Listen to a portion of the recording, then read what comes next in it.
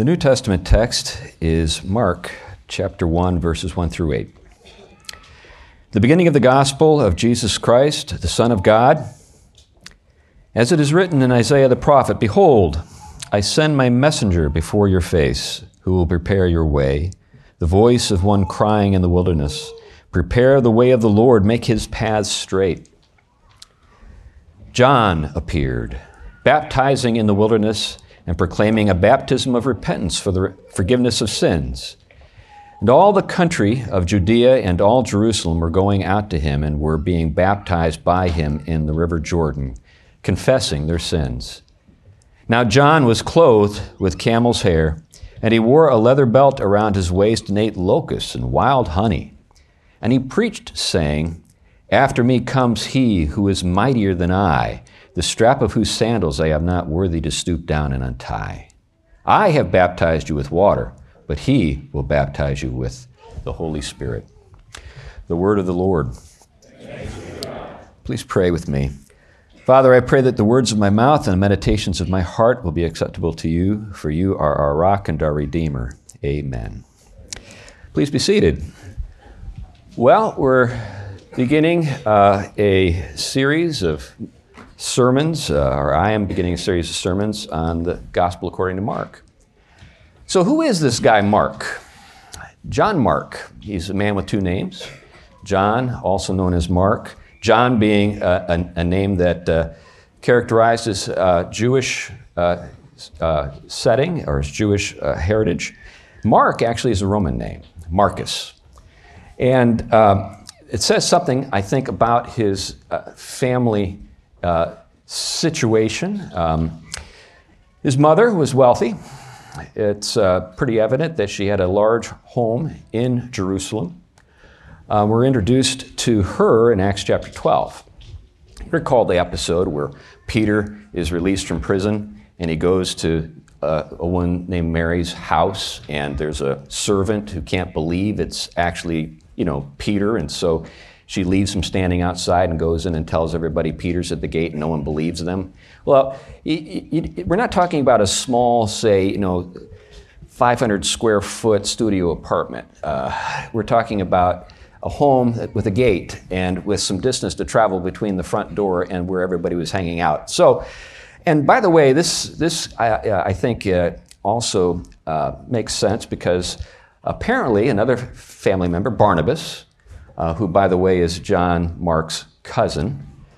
He's an older cousin. He's not hurting. He sells a field in Jerusalem and brings the proceeds and lays them at the apostles' feet. That's, characteristic of this particular guy. His name was Barnabas, which means son of encouragement, or actually that's his nickname. So John Mark is connected to, and has some significance just for that reason, but unfortunately, he got off to a bad start.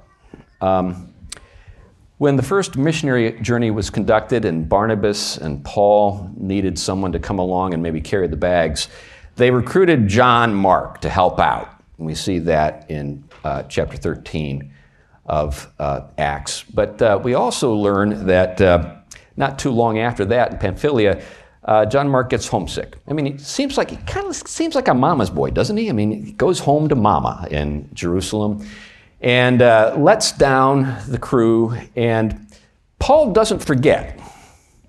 When you get to chapter 15 of the book of Acts, and they're about ready to set out once again to visit all the churches they had, established, Barnabas says, like he would, "Hey, let's take John Mark with us." And Paul says, "Are you kidding me? That guy? He let us down. I mean, he just took off. We're not taking him again." Anyway, Barnabas, stood up for his cousin, said, "No, we should take him." And Paul said, "If that's the way it's going to be, we got to go our separate ways.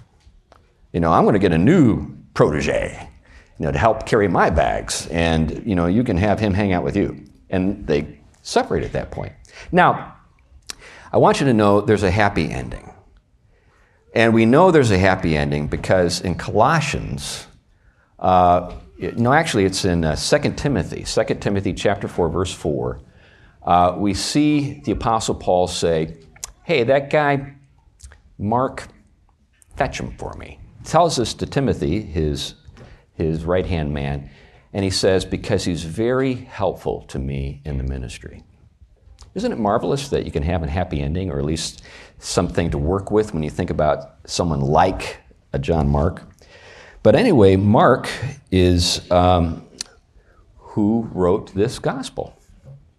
And we are at the beginning of the gospel. We see that in verse 1, where we're told, the beginning of the gospel of Jesus Christ, the Son of God. We're at the beginning. Now, the word gospel is worth reflecting on. It's a translation of the Greek euangelion. Euangelion, it's a compound word in Greek. Epsilon, upsilon, that's the prefix eu, which means good. You've come across it in your life, maybe didn't even realize it. Eulogies, like if you're at a funeral and you see on the order of service, time for the eulogies, well, that means it's time for some folks to get up and to say some good things, because it literally means good words. Good, logi, words. Eulogies. I've done a number of funerals, and I don't think some people get the point. They don't necessarily share good things all the time at that point in the service. But we're told that this is good news, that this is the good news of Jesus Christ, the Son of God. And it's just the beginning. It's just the beginning. There's a lot more to know when it comes to the gospel. Now, there's a tendency that we have, I think it's perhaps universal, but I think it's pronounced in America. We like to simplify and sort of boil things down to kind of the shortest possible formulation we can get. There's actually a term, charisma, that expresses this idea. So this sort of kernel, this sort of irreducible sort of thing that we have to keep in mind if we're going to proclaim the gospel. And I think that's really great. But what can happen is we can oversimplify, and in the process of oversimplifying things, distort the gospel. Now, I remember years ago watching NFL football games, back when the rainbow wig guy was at every one of them. It was just amazing. He was just like, it was like, how could this guy be at 10 games on the same day? But it seemed like he was. Now, if you're of a certain age, you know who I'm talking about. You're smiling. There are people out there with bewildered expressions right now.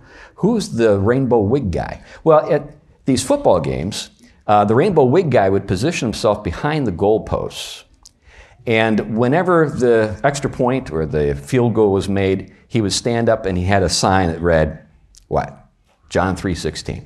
John 3:16. It was, and he was, effective in getting the word out. But as important as John 3:16 is, it's not everything that can be said. Now, when we think about, say, how the church does its work in terms of evangelizing people, oftentimes you'll hear people express the gospel promise in this way. You can have a personal relationship with Jesus Christ. Now, I want you to know I believe in that, but that's not the whole story. There are many things that follow. There are the implications. The gospel is about a whole lot more than just a personal relationship with Jesus. Maybe that sounds heretical, but it's the truth. And what we're talking about here is a pretty expansive set of realities that are expressed through the gospel, and there are implications for you and me. Now, have you ever thought about the fact that there are 4 gospels? I mean, you got Matthew, right? Mark, Luke, and John. Now, if you were to go out on the street and say, what's your favorite gospel? I have a sense that Mark would come in last. It's like the gospel that the pastor never gets to. He'll preach through Matthew, he'll preach through Luke, he'll preach through John, and then he'll say, what do I need to go to Mark for? He doesn't say anything that the other ones didn't say. And there's a sense that it's sort of the neglected gospel. Is that the right way to think about it, though? Another way to think about it is, why do we need 4? Can't we condense it? Can't we kind of harmonize them and create a single document and in the process, just make everybody's life simpler?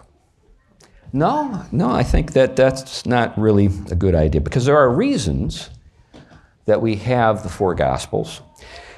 One thing to keep in mind is that there's already one Gospel. It's not as though we have 4 Gospels in the sense that maybe some people take it. Because we are saved by a person, and that person is Jesus Christ. Jesus Christ is the Gospel. He's the Gospel. Now, what we have are words that communicate the Word. Remember the opening to John's Gospel? In the beginning was the Word, and the Word was with God, and the Word was God. Well, the Gospels, these 4 accounts of the Gospel, are all pointing to the same person, Jesus Christ. But each of them gives us a bit of information in a certain way that's helpful. And there have been a lot of, theologians and exegetes who have reflected on the nature and sort of the characteristics of each of the Gospels. And you might be familiar with the fact that the different Gospels are many times connected to the 4 living creatures that we see in Ezekiel chapter 1 and in the book of Revelation, I believe it's chapter 4. Are you familiar with the 4 living creatures? The 4 living creatures are angelic beings who have different heads. One has the head of a man, another has the head of a lion, and then there's the one with the head of an ox, and then one with the head of an eagle. And it was Irenaeus, I believe, who was the one who made the connection between the 4 Gospels and the 4 living creatures. Jerome followed up on that, and there have been a lot of, really marvelous things done with that imagery. The Book of Kells, familiar with the Book of Kells? It's one of the most celebrated illuminated manuscripts of the medieval world and came out of Ireland. But right there on the cover, you've got these different creatures, and they correspond to the different books. So I'm going to tell you what they are, because there's actually some logic to it. Now, when we think about angelic beings, did you catch euangelion? News. The Greek word angel is derived from angelion. So there's a sense in which messages from God are carried by angelic creatures. So there's some connection here at that level. But each of these different creatures are in the presence of God. The 4 creatures are there ministering to God and carrying out His will. But the man corresponds to the book of Matthew. The ox corresponds to Luke. The eagle corresponds to John, and the lion corresponds to Mark. Mark has also been known as the gospel of action. What we see in Mark is the king in action. And one of the ways that this is conveyed is a word that just keeps being used again and again, almost. I mean, if Mark had written for like your typical high school, English teacher, the English teacher would say, get out of the thesaurus and find some other words, because the word immediately appears 40 times in the book of Mark. In fact, in the first chapter, we haven't come up to it yet, but in the first chapter, it occurs 8 times. So this is intended to convey that Christ is a kind of action hero. He's heroic. He's courageous. And what audience in antiquity do you think this would have appealed to?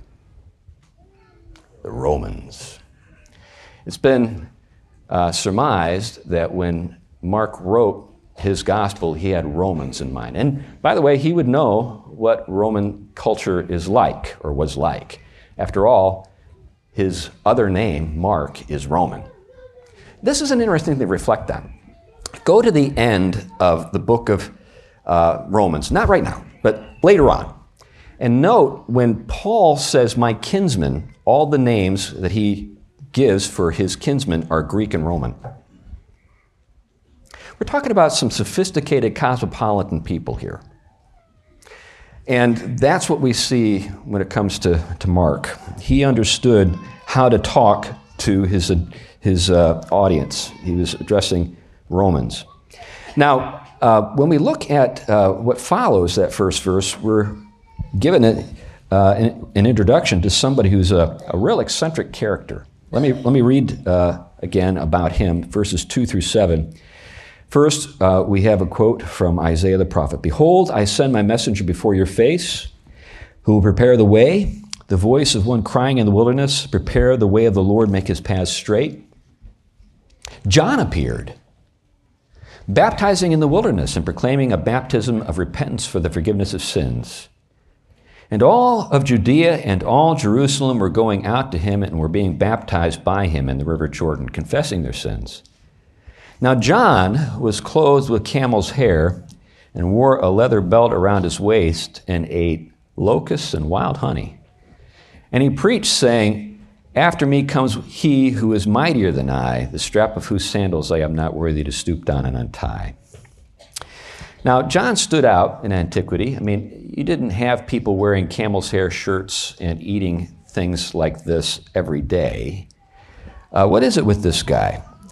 There's something that we're supposed to note based on where he is, what he eats, and his wardrobe. These are kind of a code, you could say. One of the things I think that we can miss when we read the Old Testament, we read, say, about, well, Jeremiah or Ezekiel, is these are guys with some pretty funky behavior patterns. They do some things that are intended to get a message across. Now, let's just think about Jeremiah. So the word of the Lord comes to Jeremiah in chapter 19, and he gathers a bunch of guys together and then proclaims God's judgment. But before he does any of that, he's told, get a vessel. Get a vessel. And then, after he proclaims God's judgment, he takes that vessel and he just smashes it.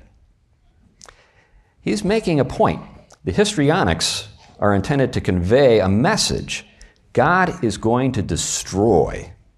His judgment is going to bring something to an end, just like this vessel. Think about Ezekiel laying on his side for days. He's actually kind of a live-action role-playing the siege of Jerusalem. He's LARPing the siege of Jerusalem by God's command. Now, I'm not talking about 2 or 3 days. I'm talking about like 190 days on his left side and 40 days on his right side. You're like, this is weird stuff. It's meant to get a message across. And the message across is, yeah, you think I'm uncomfortable. You're going to be a whole lot less comfortable when God's judgment falls on the kingdom. And when we look at John, it's not just that, he dressed oddly because he wanted to. It wasn't just that he couldn't afford anything else to eat, and that's why he ate locusts and wild honey. What is this also intended to convey to us? Where is he? He's in the wilderness. Who else spent time in the wilderness? And I'm not talking about the Lord. The children of Israel. Why? Why were they in the wilderness? Because they didn't believe God's promise.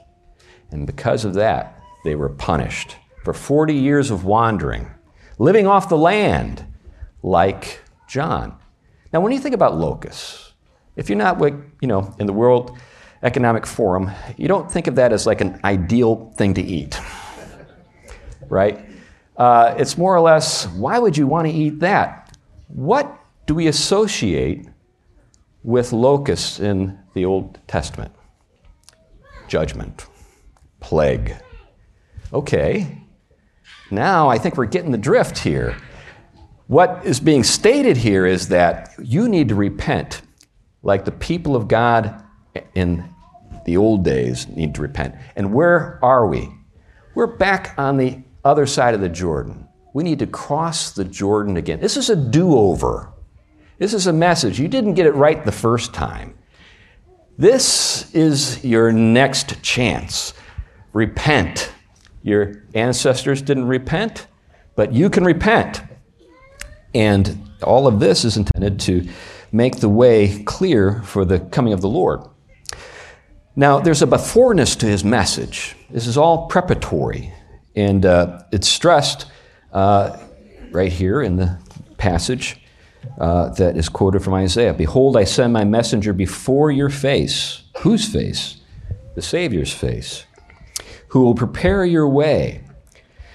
The voice of one crying in the wilderness, prepare the way of the Lord, make his paths straight. In other words, it's time to get ready. The Lord is coming. You need to prepare.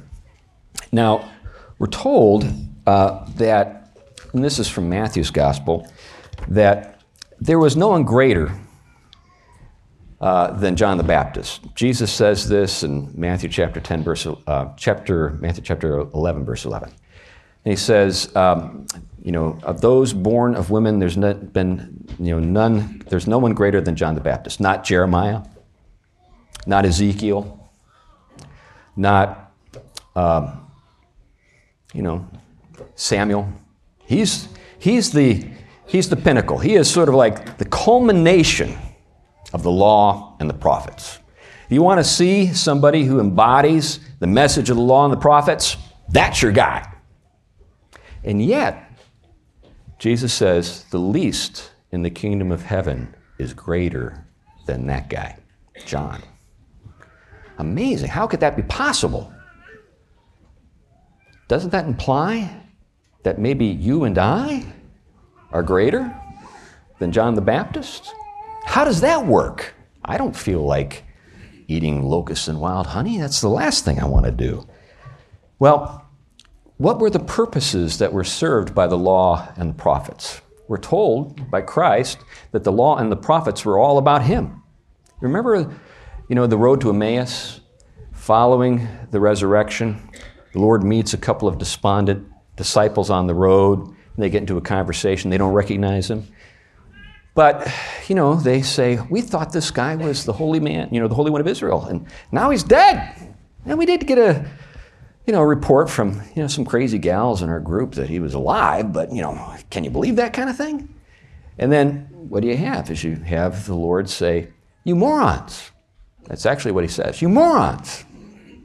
The word translated fools in Luke chapter 24, beginning of verse 25, is morons. You morons. Don't you understand anything? Everything has been about me. All the law and the prophets have been, referring to me. And then he takes them through the entire body of Scripture and makes that clear to them. And then we're told by the Apostle Paul that the law was a kind of guardian, a kind of schoolmaster that was intended to prepare and preserve the inheritance that the children, the rightful heirs, were to receive. Go back and look at Galatians chapters 3 and 4, and you'll see what I'm getting at. So what you have with the law is something that is intended to serve the Lord and serve us. And we're told at the end of this address, or at the end of this statement, that as great as I am, or as important as you think I am, I should say, there's someone coming along after me who's mightier than I am. And I'm not even worthy to take off his shoes. And the gospel is about him. Now we're told there in verse 8 that he will do something that John couldn't do. John baptized with water, but the one who is coming would baptize with the Holy Spirit. The Holy Spirit. Have you noticed there's something wrong with the human race? Turn on the television. Turn on the internet. Look at yourself. There's something wrong with the human race. Think about it this way. We find the will of our Creator repellent. The one who gave us the capacity to enjoy the world that we live in, who granted to each one of us the gifts that we enjoy, and even the appetites that we sometimes give ourselves over to, that God, our Creator, we'd rather not have Him come around and tell us what to do. We'd rather run our own show, thank you very much. There's something wrong with that. There's something wrong with human beings. How is this possible? Well, it's possible because there's something wrong with us. This has been one of the things that philosophers, by the way, have wondered about for like ever. And when it comes to the subject of, moral uprightness, there are basically two schools of thought. One school that's expressed through the thinking of Immanuel Kant, and the other through the thinking of Aristotle. Let me summarize them for you, not because they're going to be all that helpful in terms of helping you to be what you need to be, but so that you can see that we've tried everything. So with Kant, deontological ethics is the idea that we just should do our duty whether we like it or not. We just should do our duty whether we like it or not. In fact, the most praiseworthy person is the person who overcomes all of the things that he doesn't want to do in order to do the right thing. That's a really praiseworthy person. Now, Aristotle, he's known for something called virtue ethics, and he said, wouldn't it be better if we actually wanted to do the right thing? But since we don't, we need to train ourselves to want the right thing, and what we want is to acquire a second nature. And we acquire that second nature through habituation. We learn how to do things because we just force ourselves to do them, and after a while, hopefully, it's an acquired taste. We kind of like it, maybe, after we've done it enough, and it becomes a kind of second nature, something we don't even have to think about, but just to kind of do. Well, you know what? We don't need a second nature. We don't need to work harder. We need a new nature. We need to be recreated in the image of our Savior. And how does that happen? That's a great question because you can't get there from here. Back east, down East Maine, down East Maine, Brian and Sally, it's there's a joke. People in down East Maine, they're just sort of ornery. And if they don't want to help you, they just don't. So there's this joke about, a traveler who comes through, Kittery or someplace in the south of Maine. It's in the south, it's the southeast corner, that's down east. And someone asks him for directions, and he says, well, you could go here. No, that won't work. You could go this way, but no, that won't work. You know what? You just can't get there from here. Goodbye. And really, that's the situation we find ourselves in. In our own strength, we can't get there from here. We need help. We need help from above. We need a Savior who changes us, and renews us, and makes us into something we can't bring about in our own strength. And that's what Christ's baptism is pointing at. The baptism in the Holy Spirit is a baptism into God. The Holy Spirit is the third person of the triune God, right? So when you're baptized into the Holy Spirit, you're baptized into the very person of God, a very person of God, and you participate in His nature from that point on. It doesn't mean that everything changes all at once, although some things do change all at once. That's the other question. Does it happen all at once or a little bit at a time? The answer is both. Now, eventually, when we're glorified, it'll be accomplished. But in the course of our lives, there is what we refer to as initial sanctification, where our hearts are transformed and we end up actually wanting what God wants for us. That's regeneration, right? We end up wanting what God wants for us. I can remember the transformation in my own life. I went from being like, I don't want anything to do with that, to I can't get enough. And was it because I made a resolution on New Year's Eve? No. It's because God's Spirit made the change happen in my life. I was brought into the very life of God, and I was participating in that life. And it happens a little bit at a time, because over the course of your lives, our lives, We are transformed on a day-to-day basis as God continues to work in us. So it's instantaneous, it's gradual, but it's never complete in this life. But we can grow in grace. And it can enjoy God in ever greater measure over the course of our lives. And we can become more and more repelled by sin over the course of our lives. And that's really what we ought to do. Because that's the promised land. Getting back to my note, or the statement I made about being in the wilderness, what happened the first time when the children of Israel came to the Jordan? The waters parted, right? And they entered into the promised land. Now they're passing through the Jordan once again. They're repenting. They're starting over. It's like a reset. We're going to get it right this time. But even that was pointing to something more significant, more ambitious, better news, good news, the work of God in our lives and hearts. Let me take you to Galatians and help you to see something that maybe you've missed when we think about the sort of the overarching sort of arc of the story when it comes to the Bible. At the end of chapter 3, or about the middle of chapter 3, in verse 15 and 16, Paul is talking about the promises God made to Abraham. And here's what he says. Now the promises were made to Abraham and to his offspring. It does not say and to offsprings, referring to many, but referring to one, and to your offspring, who is Christ. Christ is the child of promise. And then when we are in him, everything that he deserves, we enjoy by grace. We are in him. We are baptized into Christ. And he is the end of the story. He is the promised land. He's what it's all about. Even the land of promise was intended to keep you thinking or looking forward to the real promised land, being in the presence of God, enjoying his will, glorifying him forever. Let's pray. Heavenly Father, thank you for the gospel.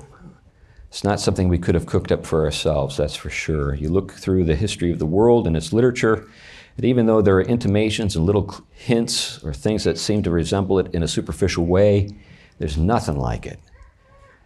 Help us, Lord, to delight in the truth of the gospel and to enjoy its benefits. In Christ's name, amen.